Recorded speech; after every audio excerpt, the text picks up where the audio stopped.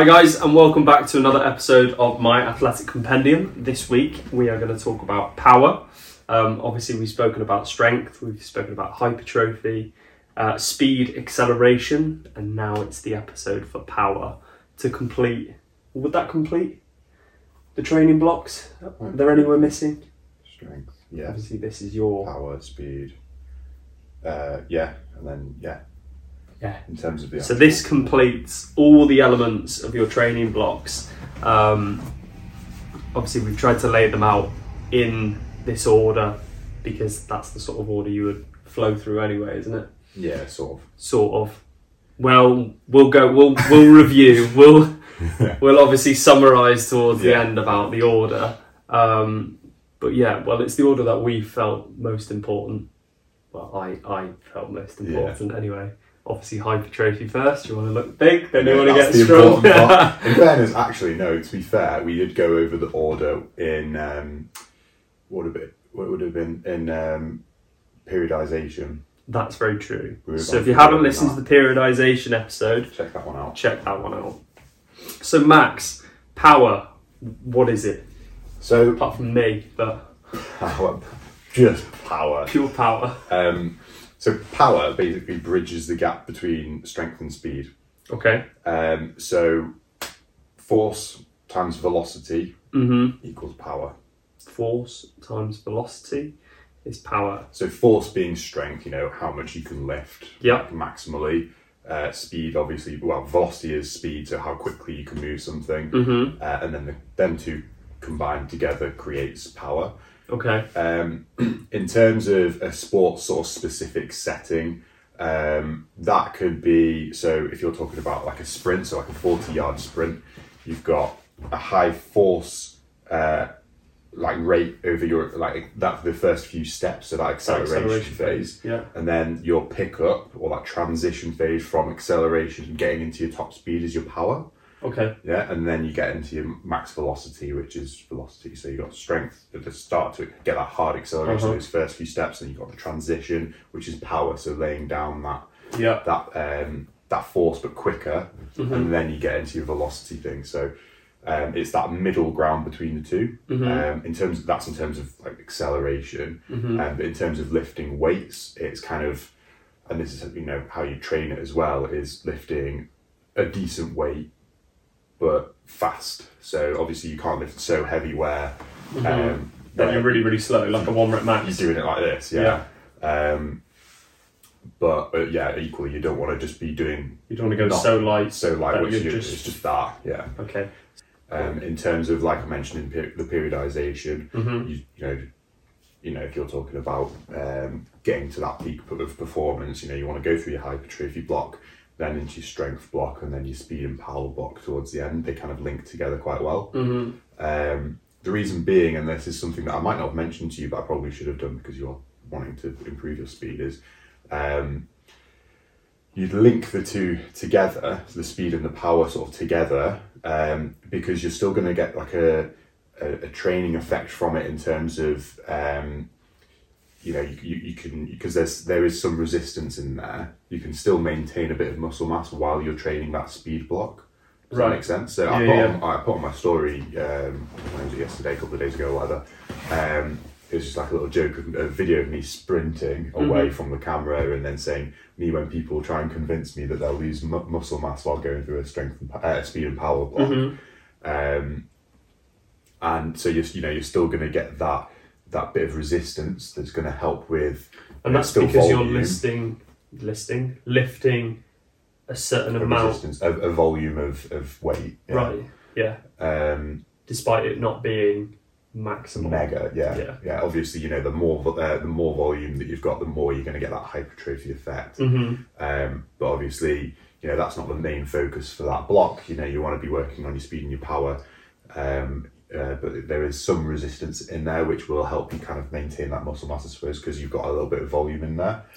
But it will make you quicker, more reactive and powerful, obviously. So that's essentially what the benefits are. Because whenever I think of power, my mind immediately goes to sort of not contact sports, but like fighting sports. Power as in punching someone or punching a punch bag.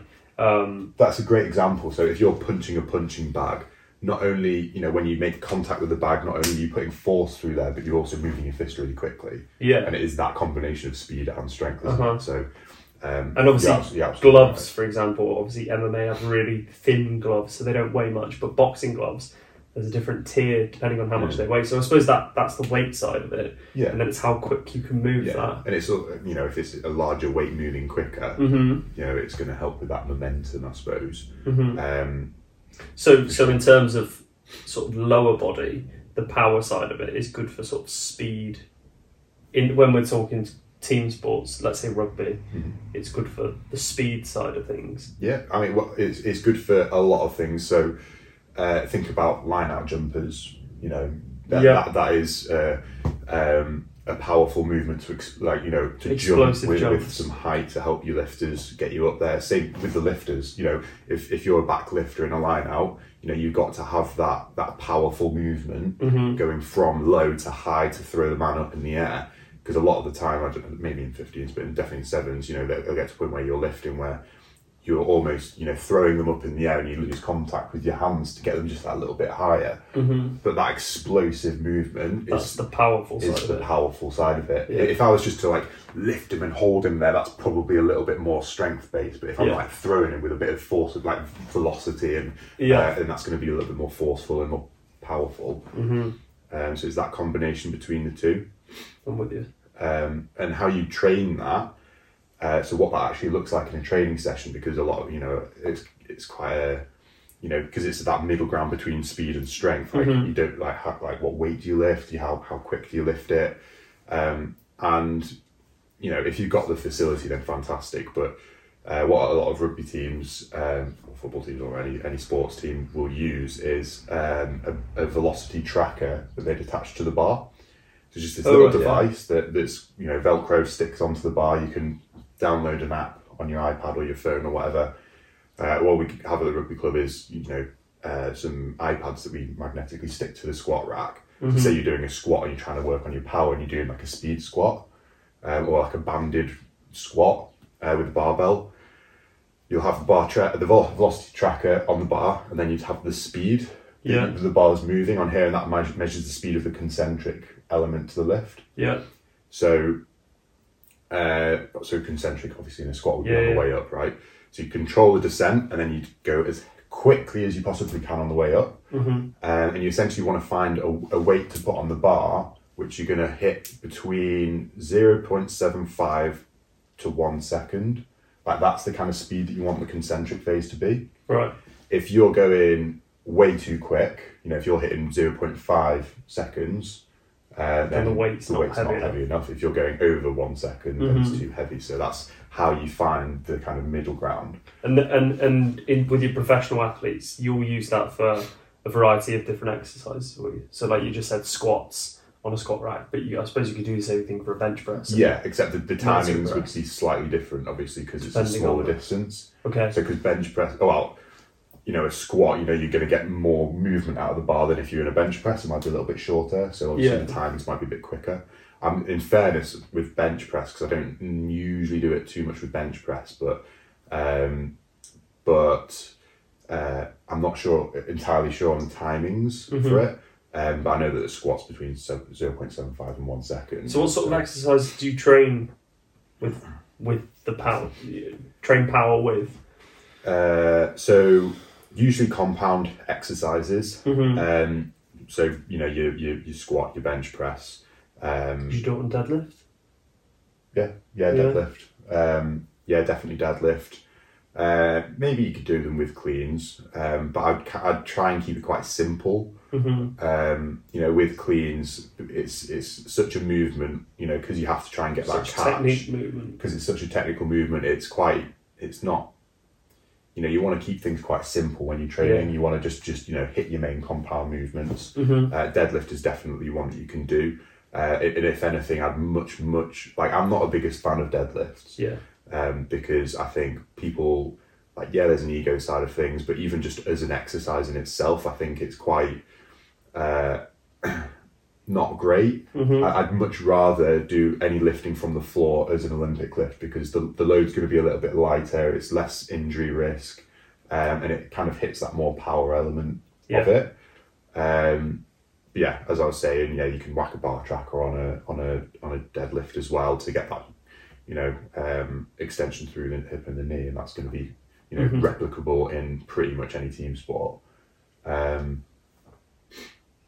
So that's how you train it. You're kind of looking for a weight that you can lift that's within a time frame. And for those everyday lifters that don't have that facility. Yeah, well, what do you recommend? It's a little bit more difficult. There's loads of like resources that you can get online, and there's loads of like research papers and stuff that you can look at. But a lot of them would be a percentage of your 1 rep max. Right, depending on the lift you're doing. Yeah. So it's a bit like that speed section, I suppose. Yeah. Again, I'd have to look at the research on it. I wouldn't want to say it off the top of my head, but what percentages it would be of the 1 rep max. But they're different depending on the exercise. The exercise you're doing. Yeah. Yeah, definitely. So how long would you train power for? In terms of what, like a block? Yeah, because we've got hypertrophy was if someone needs to put on more mass than somebody else, they'd go on 2 different hypertrophy blocks, one after the other one. Yeah, so it's similar. It's similar. So you can prolong it. You can make them quite short if you want to. You can make them quite long if you want to. What's the shortest you would do? I wouldn't do any less than 4 weeks. 4 weeks is probably the minimum I'd do. 4 weeks. Maximum? Probably 8 weeks with, you could go up to 10 weeks, but I'd definitely include a deload week at some point in there, because obviously power is quite taxing on, especially if you're doing a lot of like plyometrics in there as well. Yeah. To help with that speed-based side of the equation as well, or velocity side of the equation as well. It can be quite a lot of impact, and it can be quite taxing. So it's important, if you do have longer blocks to make sure you have a bit of a deload in there somewhere. I'd kind of prefer, like me personally, I'd rather have a 4 week block, see how I'm getting on. If I'm enjoying it and I'm getting the benefits for it, and I'm happy with my body mass, and I'm happy with how it's going, I can have a deload week and then get into another 4 week block. And there's 8 weeks of doing my power, and then I'd kind of reassess the situation. Am I getting close to Christmas and that point in the season where I can, I've got a bit of time off rugby and I can afford to have another hypertrophy block while I'm eating a little bit more and so on. So you can kind of change it and adapt it slightly. But definitely, if you've got your plan and you're thinking, okay, I'm going to do 4 weeks, reassess, and then I'm going to decide whether I want to continue on to this, or if I want to move on to another element, then you can do that. But definitely have a plan and stick with it. Don't kind of start a 2 week thing and then move on to something else. And go on to something else, because you're not going to get the most out of it. You want to do at least 4 weeks where you're. And when you're saying you're reassessing, obviously if you're getting any benefits out of it, is that sort of retesting those speeds again on the bar? To see if you're improving. You could. You can do that. What I did with yourself, which viewers won't see if we have any, is what we did with you is worked out your VDEC, and it's basically a load velocity profiling, which is basically where you put different. This is sled sprinting, isn't it? So, and you can share your experience with it as well. But it's basically a weighted sprint, ideally over 40 yards, but we didn't have the space, so we had it a bit shorter. And then you do a different percentage of your body weight on the sled. So we did 0%, so just body weight, just unresisted. And then we did 25%, 50%, 75%. And then we timed you over those distances, over every 5 yards, and then we worked out what speed you were doing at this point, and we worked out basically your velocity decrement for that's optimal, where you're going to get the most power, the best. Sorry, what am I trying to say? The like resistance that you for, use, for the perfect weight for you to use at different VDECs. So, and that's what we were doing. So you can retest that. So for you, we collected that data, and you're currently going through a hypertrophy block, but once you've done that, we'll reassess it, and then hopefully you would have got a little bit quicker, or if you got a little bit slower, then fine. Because you put on a bit of weight and so on. So we'll reassess that, work out what worked for you, and then we'll get you into your speed and power block, and work on those. And where would, obviously we've mentioned where your hypertrophy would tend to fit in, where you mentioned you could do some sort of strength work during the season as well. Yeah. Did you? Yeah. Because it was less volume, wasn't it? Yeah. Less taxing because you're training a bit more and playing. Yeah. Where would the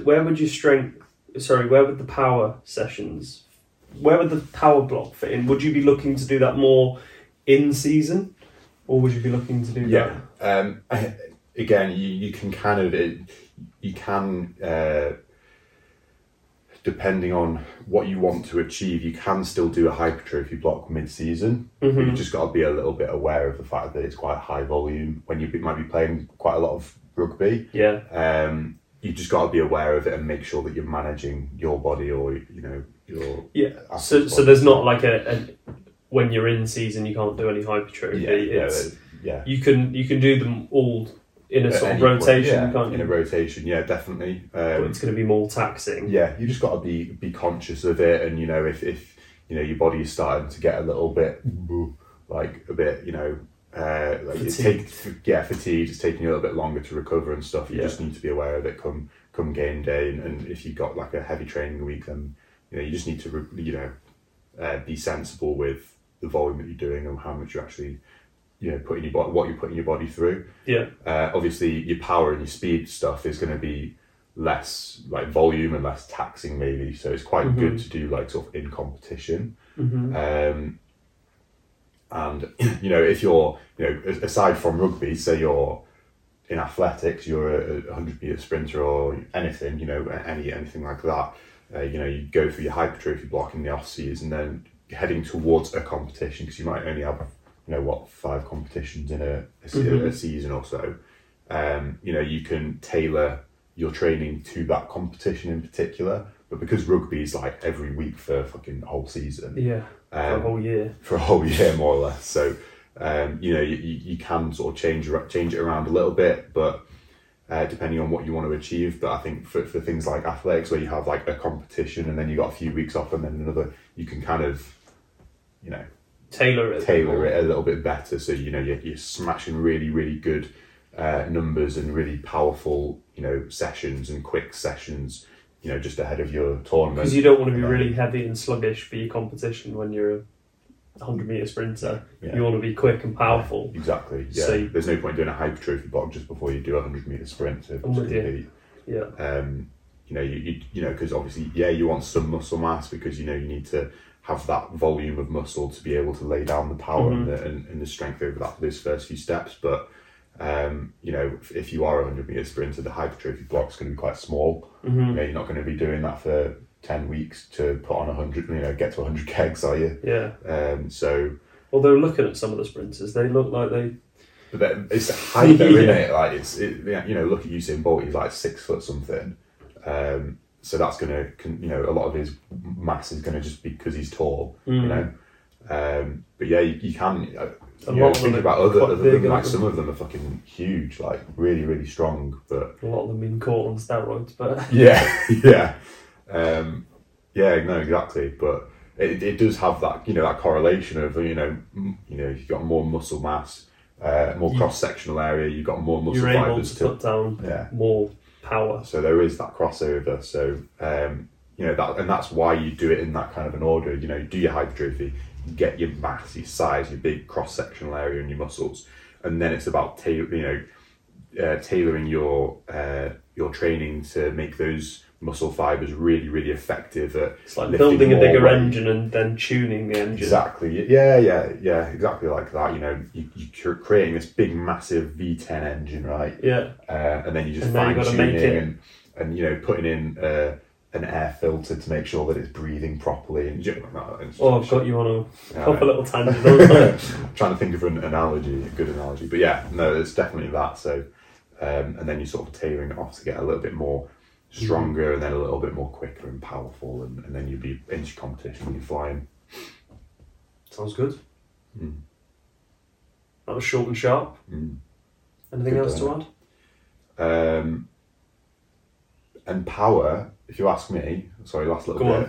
Power is the most fun and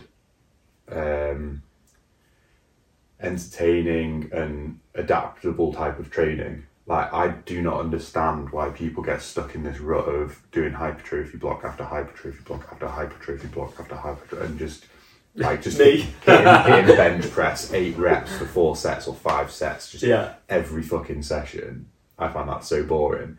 Whereas if you train for power, you can do it. You're doing jumps. You're doing jumps. You're doing resisted sprints. You're doing Olympic lifting. You're doing banded work. You're doing, so many variation. So much variation. Just the same stuff. Yeah. So train some power. It's fun. I will do. Yeah. Straight after that hypertrophy block.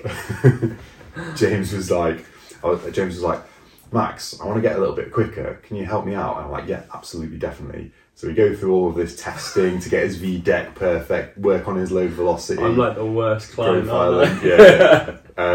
And then as soon as we've done all of the testing and worked out programming and everything, he's just like, Max, we're in the off season. Does it not make more sense to do some hypertrophy block? To put a bit of size on. Fucking hell, James, you are right, but